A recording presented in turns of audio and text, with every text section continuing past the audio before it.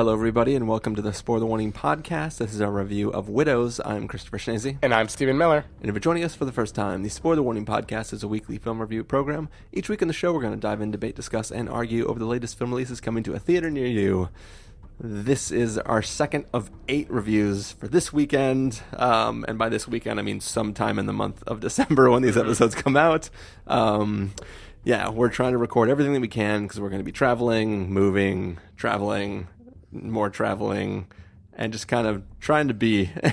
we may well not have another weekend together until January. Yeah. And luckily, I think that this year, I feel like somehow there are not as many...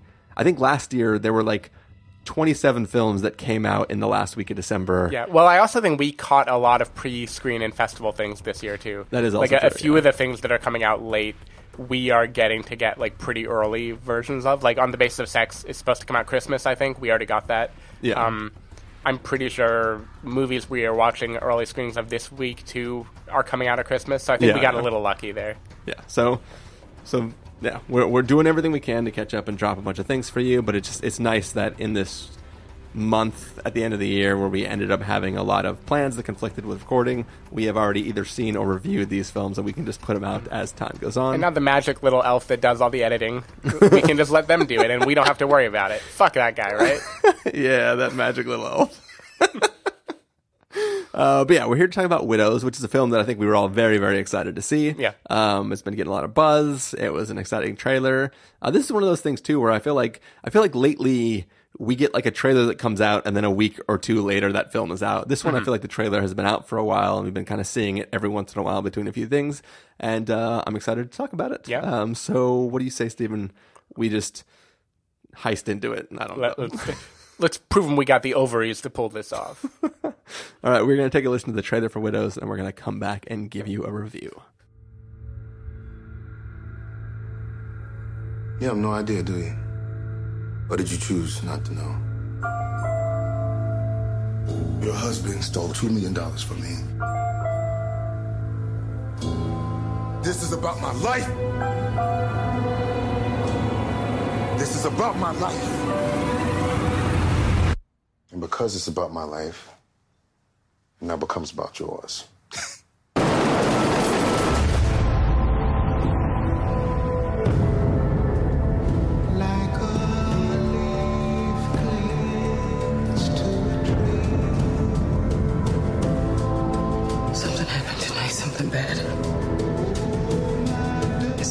Your family's been involved in Harry's life for many years. I need help. I don't see what I can do. Our husbands aren't coming back. We're on our own.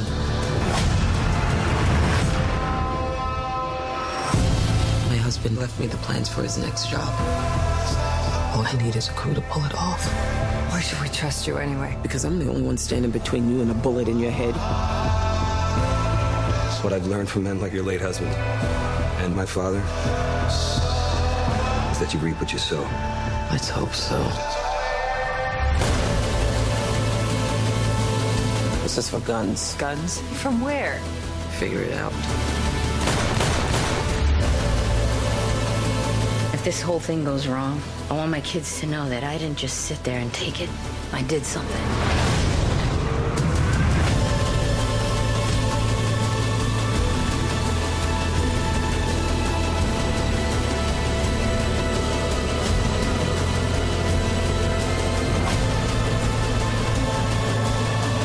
The best thing we have going for us is being who we are. Why? Because no one thinks we have the balls to pull this off.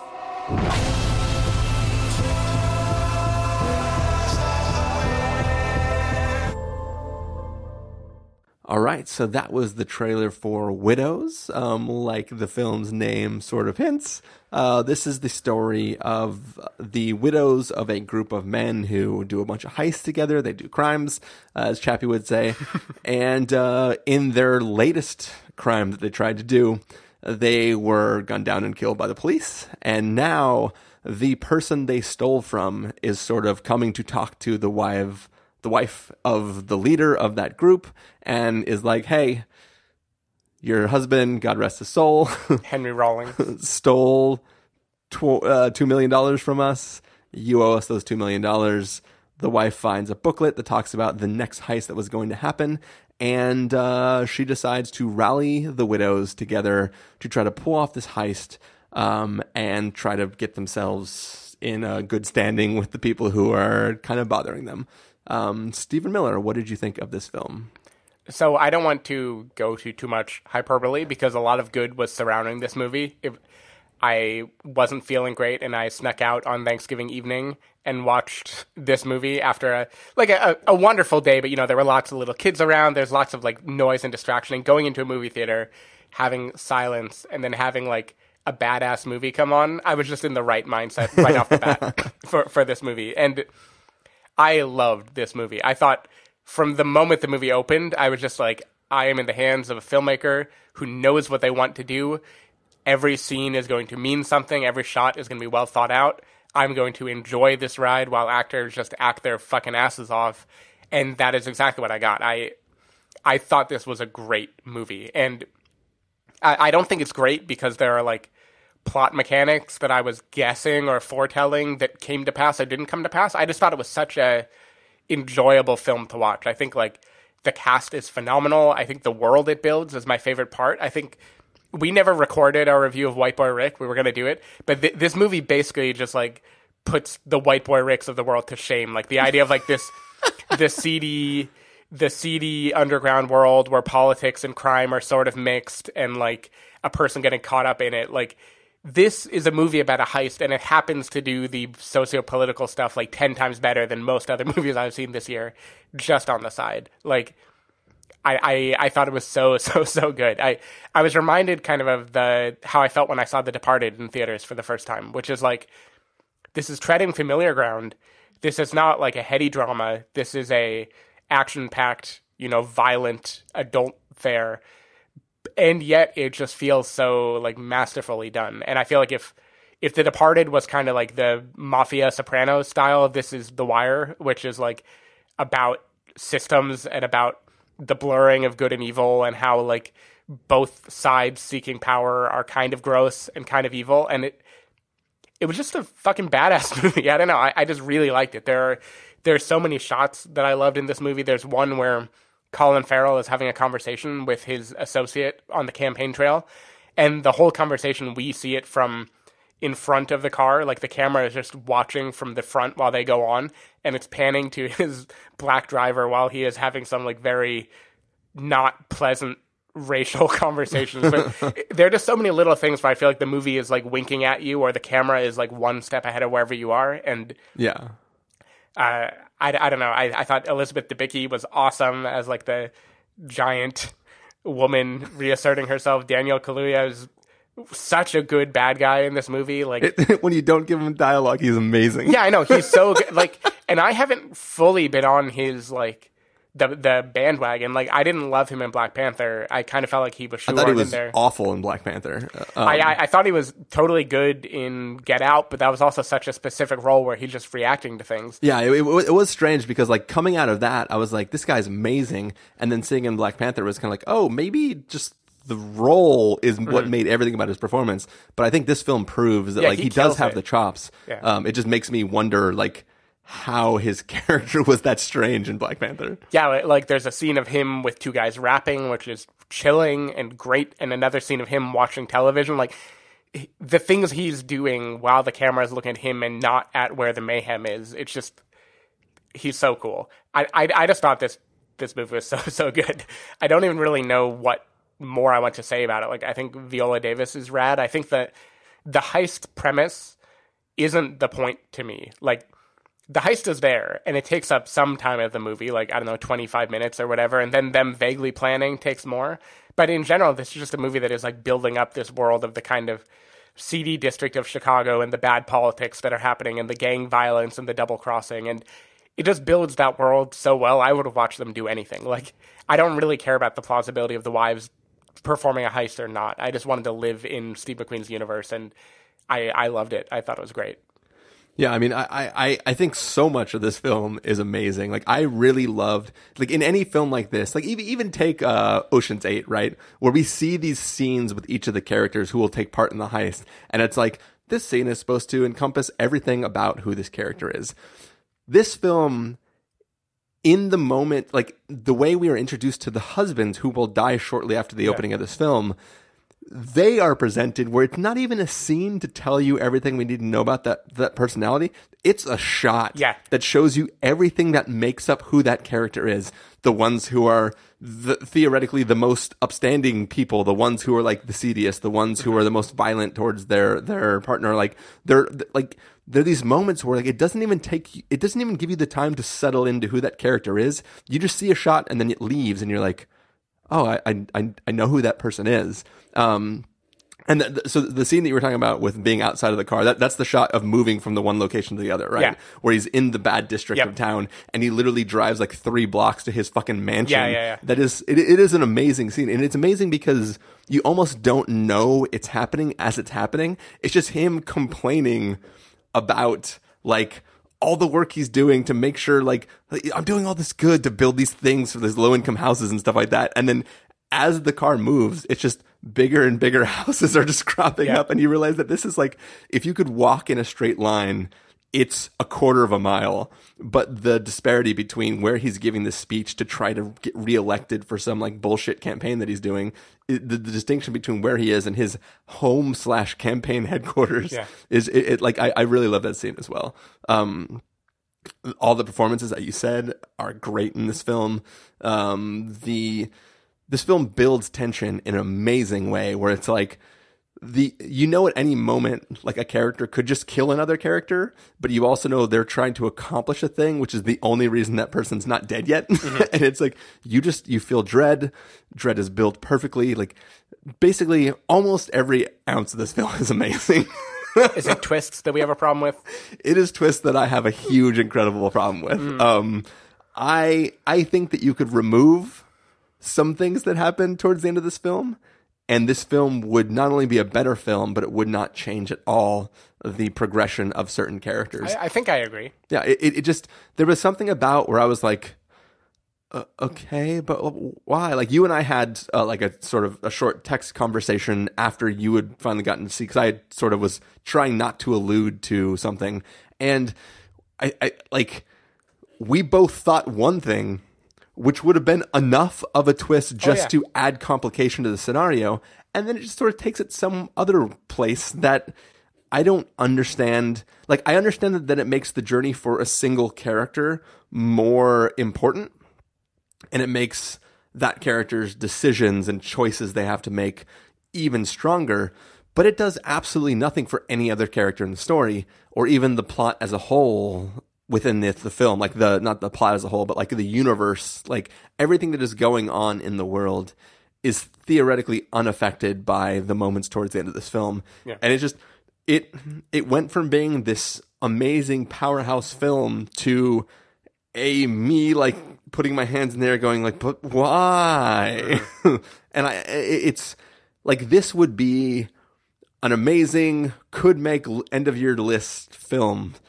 And then it trips on the dismount, and it's hard for me to celebrate it when I'm so confused by the choices that are made, like why this brings us to this point. So I will say, I didn't mind any of the twists at all. Like, they all got me good.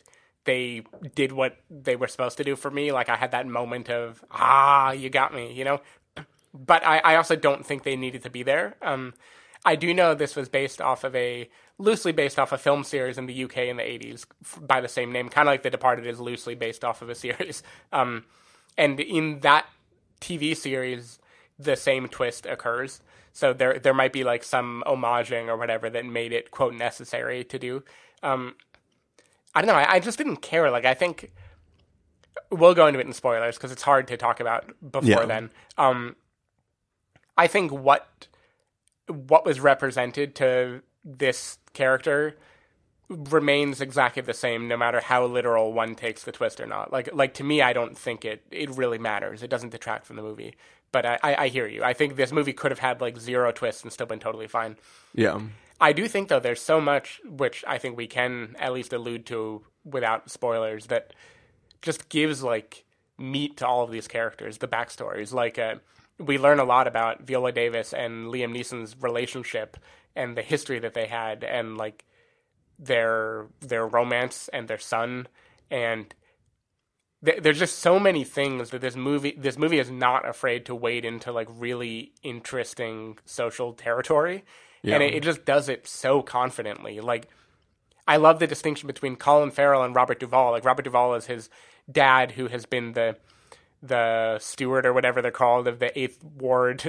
I don't remember any of the words, but he's the guy. It's like a fairly low political position, but it's enough to get kickbacks and do all the like have power in the city. Yeah.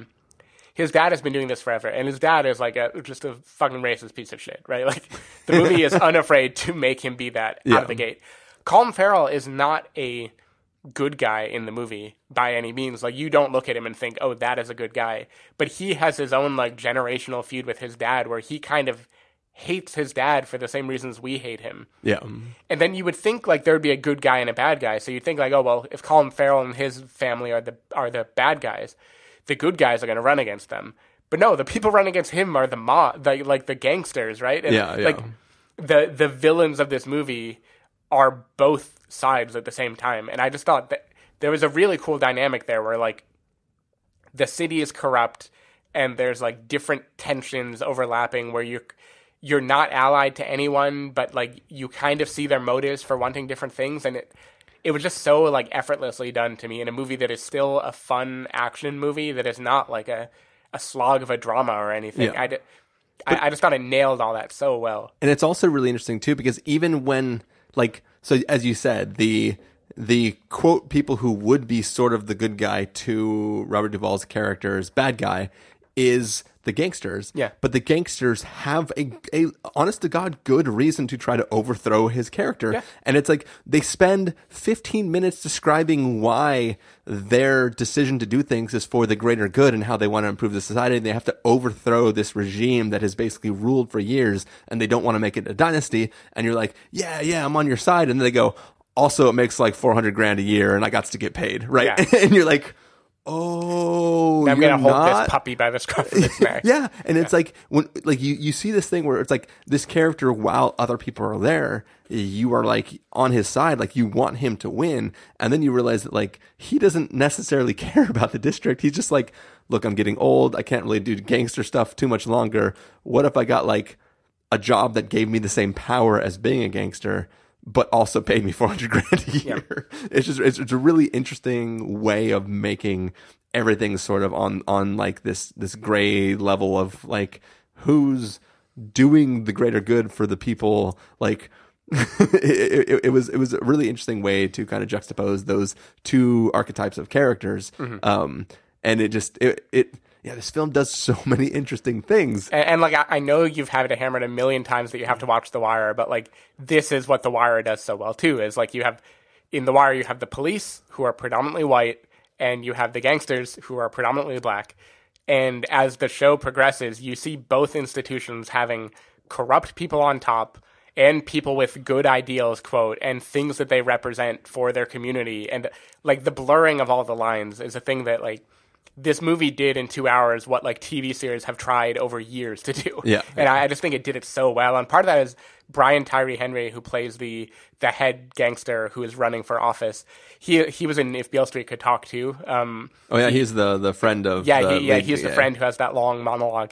Yeah, that's right. And in both of these movies, he's just so good at like the slow, cool, impassioned speech. Like there's a scene early in this movie where Colin Farrell confronts him, trying to get him to step out of the race. And like, this is not a movie about politics, but that is like one of the best political scenes I've seen all year. That was just, I was ready to watch a movie just about like their election, right? Yeah, because there's just so much like intensity brought to the screen. And I don't know, it's just an intense movie. Yeah, even out of the gate, like it starts like the scenes you talked about where we're introduced to the wives via their husbands.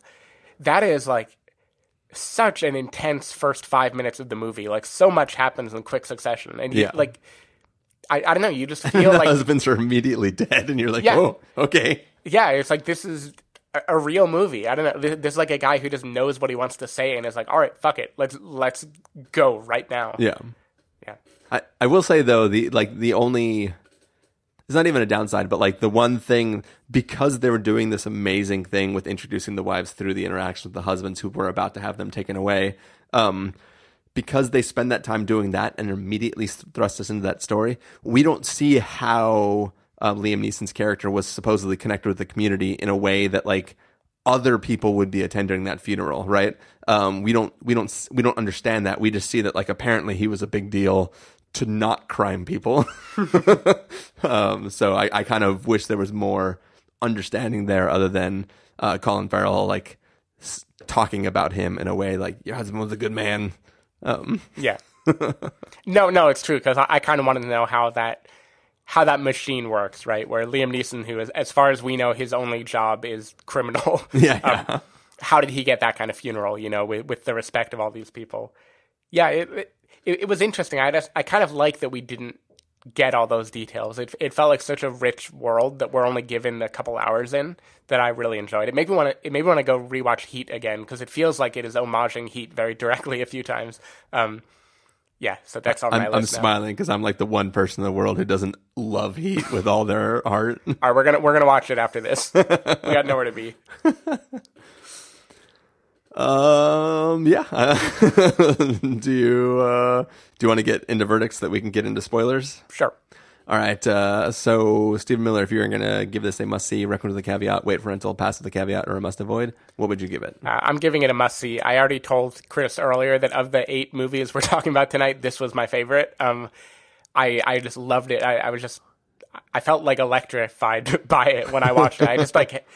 I walked out of the theater just being like, hell yeah. And I don't know. I can't undo that feeling. I think Steve McQueen definitely did not go for the high Oscar-y drama this time. He went for the jolting, adult, violent, gritty affair, and I just think he nails it. So yeah, I'm all on board on this movie. Yeah, I mean, I really wish that I could give this a must-see. It's so damn fucking close to being a must-see, but it's like I just was so like, but why at the end of this film that it sort of took away. And even while I'm saying but why, I know but why for a character, but it just kind of, it took like, this is so much a like mini ensemble of women who are doing this thing together, and one of them sort of just makes the rest of them inconsequential. And it sort of like it just took away from the overall thing that I'm watching and made me question certain things, that it like dips it down from a must-see to just a high recommend with a caveat. And also other people might not have the problem with the ending of the film that I do. So yeah, so it's hard for me to like knock it down too much, but for me it drops from a must-see to a recommend with a caveat. Cool. We're going to close out the episode, at least the normal part of the episode. Music will fade up. When the music fades out, we will be in full-blown spoilers. So, Stephen Miller, if people want to find you throughout the week, where can they do that? People can go to twitter.com/sdavidmiller or sdavidmiller.com.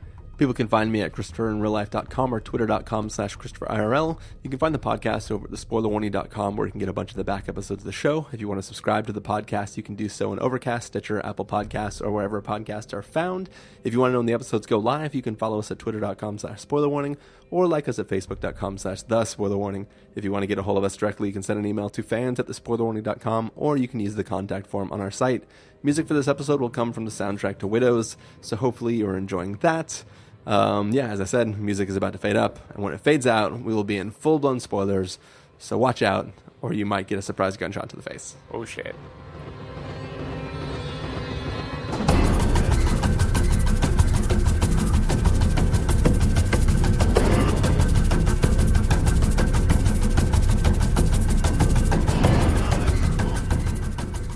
All right, so we are back. This is the after show, the after part of the episode for our review of Widows. We are talking full-blown spoilers for Widows, so please be careful. If you haven't seen the film already, go see it. Come back. It got positive enough reviews in this episode that you should not be listening to this until after you've seen the film. Spoiler time. First of all. Mm-hmm. So the big twist of this film is that Liam Neeson faked his death. Yeah. and is also staying with one of the women who knows. But so not only did he fake his death, but he murdered the other people in his group. So he only faked his death, but actually he basically killed. cut a deal. He cut a deal with the mayoral-ish prospect, Colin Farrell, to get out of the game, fake his death in a way that let him, I presume, show that he was tough on crime and get kickbacks of half the money because he wants to start a new life with his secret child with that woman. But he, in a theory, so if there wasn't a child that came from infidelity involved in the situation, he could have theoretically had all of the guys faking all of their deaths and all participated in sharing of some cut of the money. Yeah, so he's just a greedy bad guy. Like that is like a theme of this movie is like men suck. All men in this movie are terrible. But so here's the question though, right? What was Liam Neeson's plan? His wife was going to find the book and immediately sell it because she's not smart enough to want to, like, he really didn't think that the person he stole $2 million from wouldn't come after his next of kin. No, so the problem is when he rigged that explosion, a lot of the money disintegrated. So like the plan was for the money to be left to be split evenly among like him and Colin Farrell, but the way the plan worked, he couldn't grab enough of it. Like there's a conversation on a boat where they talk about like he was supposed to get like $4 million or something to split it 2 and 2, and he only managed to snag like 1 or something. And so Colin Farrell needs more money. He needs to pay him off, otherwise he's going to reveal that he's still alive. But he also meets with Viola Davis and says, you weren't supposed to actually do the job. You were just supposed to sell the book. Yeah, because the book was just for her to get clean, like her to get even. It wasn't for her to make him money. The book was like the contingency plan. Yeah, but you would think that like if he had enough money, he could have somehow like, all he would have to do is have a lawyer show up with a bag of money and say like, your husband said that if he ever passed away that you were supposed to get this money, right? Like he wouldn't have to set up this weird, silly, elaborate plan where like, I would leave you this book that you would just not look at more than to know that it's a book that would be worth money. And also, why did the friend, who was clearly the person who was supposed to tell her how she could sell the book, why was did he backstab him? Like, oh, I'm not going to tell her about the book. But then when people come beat the shit out of him, he's like, oh, there's a book. No, like, I think he doesn't know. He was just been entrusted with that key or whatever. Like, he's been told to deliver it to her. Yeah, it just seems like there's like a series of nested things that are irrelevant. Like, there's a much better way to have handled all of these situations, right? Yeah, I agree. It would be fine if he wasn't still alive. Yeah. It would be totally fine if like he hadn't faked it.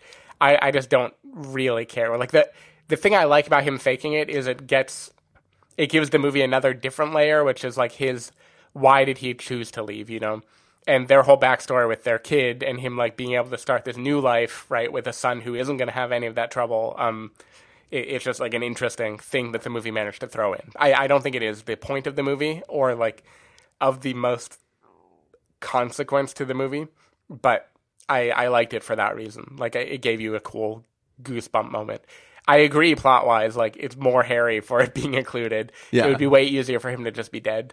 It just seems super crazy that like it's one of those things where like some films, like I praised the film A Simple Favor for how ridiculous the plot gets, right? But that is a film that is not trying to be serious. That is a film that is playful, that is trying to give you insane plot beats that you can't really accept as real because it's supposed to be heightened real and sort of like silly and playful, right? Mm-hmm.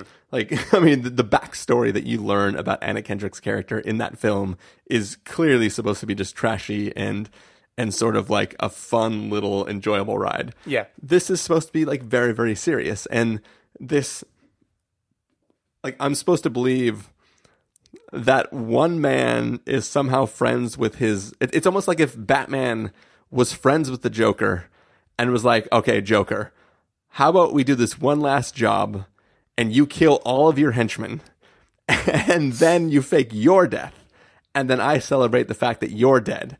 but then we take the money that you would get from that, and then we like it just you're already at the point where you're like, that's halfway through how ridiculous this plot is, and I'm supposed to accept all of that. It just seemed like a thing where if it was literally just that she got this book and it was the book of all his plans and then decided to do this job so that she could get well on her own, that's a good enough story in and of itself. But by having to add all this nested backstory about this man who's afraid he's going to lose to this new rising person from the community that he's sort of stiffing, and then decides to like take a complete other character who is sort of the one making him look bad and get him to do a job that'll hurt his opponent and fake his own death so that he can celebrate killing him and tell his wife that, like, I'm really sorry your husband's dead, even though I'm stoked because it makes me look better. Like, there's just so many things that make the story overly complicated that I start to, like, just put my hands up and go, like, look, you had me in the first 5 minutes, and then you start doing all this stuff, and it just makes me wonder how the complexity adds to making this a better story. And in my opinion, it doesn't. It just clouds the journey that I'm on. Obviously, Viola Davis having to shoot Liam Neeson at the end of this film is hugely impactful. But then as soon as I go, like, but literally nobody knows this happened, and, like, there's no fallout from it. Right, which is why the reveal didn't have to happen, because it's so contained to begin with. Yeah. Yeah, I totally agree with all that. I didn't mind it one bit, and I liked the avenues that it opened up. I like her getting to shoot him. I like the flashbacks being a little more meaningful, like the idea that he chose to leave, so it was hurtful rather than her, like, avenging him. Yeah. Because that's kind of subtext anyway. Like, this movie is not the hoorah, let's avenge our husbands movie. Like, even before we find out Liam Neeson, survived, we just know he probably sucked, right? Like, like, we don't need to know if he cheated. We don't need to know anything. You just have a feeling that, like, these men are kind of awful husbands, and, like... But he seems like the one who's... He seems has like passion, at least. He has passion, but he also seems like the one who, like, is semi-level-headed, and that, as a necessary evil, worked with these really shitty men, and that, like, he did, in theory, love Viola Davis, and, like, he was protective of her, and he had contingencies in place for if he ever was killed during a job, she would be okay. And I just feel like for a man who planned everything down to this written book with every single possible contingency plan set in there, it seems crazy to me that he would endanger his wife's, whether or not he's trying to walk out on his wife. Yeah. It just seems crazy that he would put her life that much in jeopardy. Like, it's just one of those things where, like, if he legitimately died, then yes, I believe it. If he faked his own death, it seems so irresponsible of him. And it seems like he would have known that they would have come after the wife.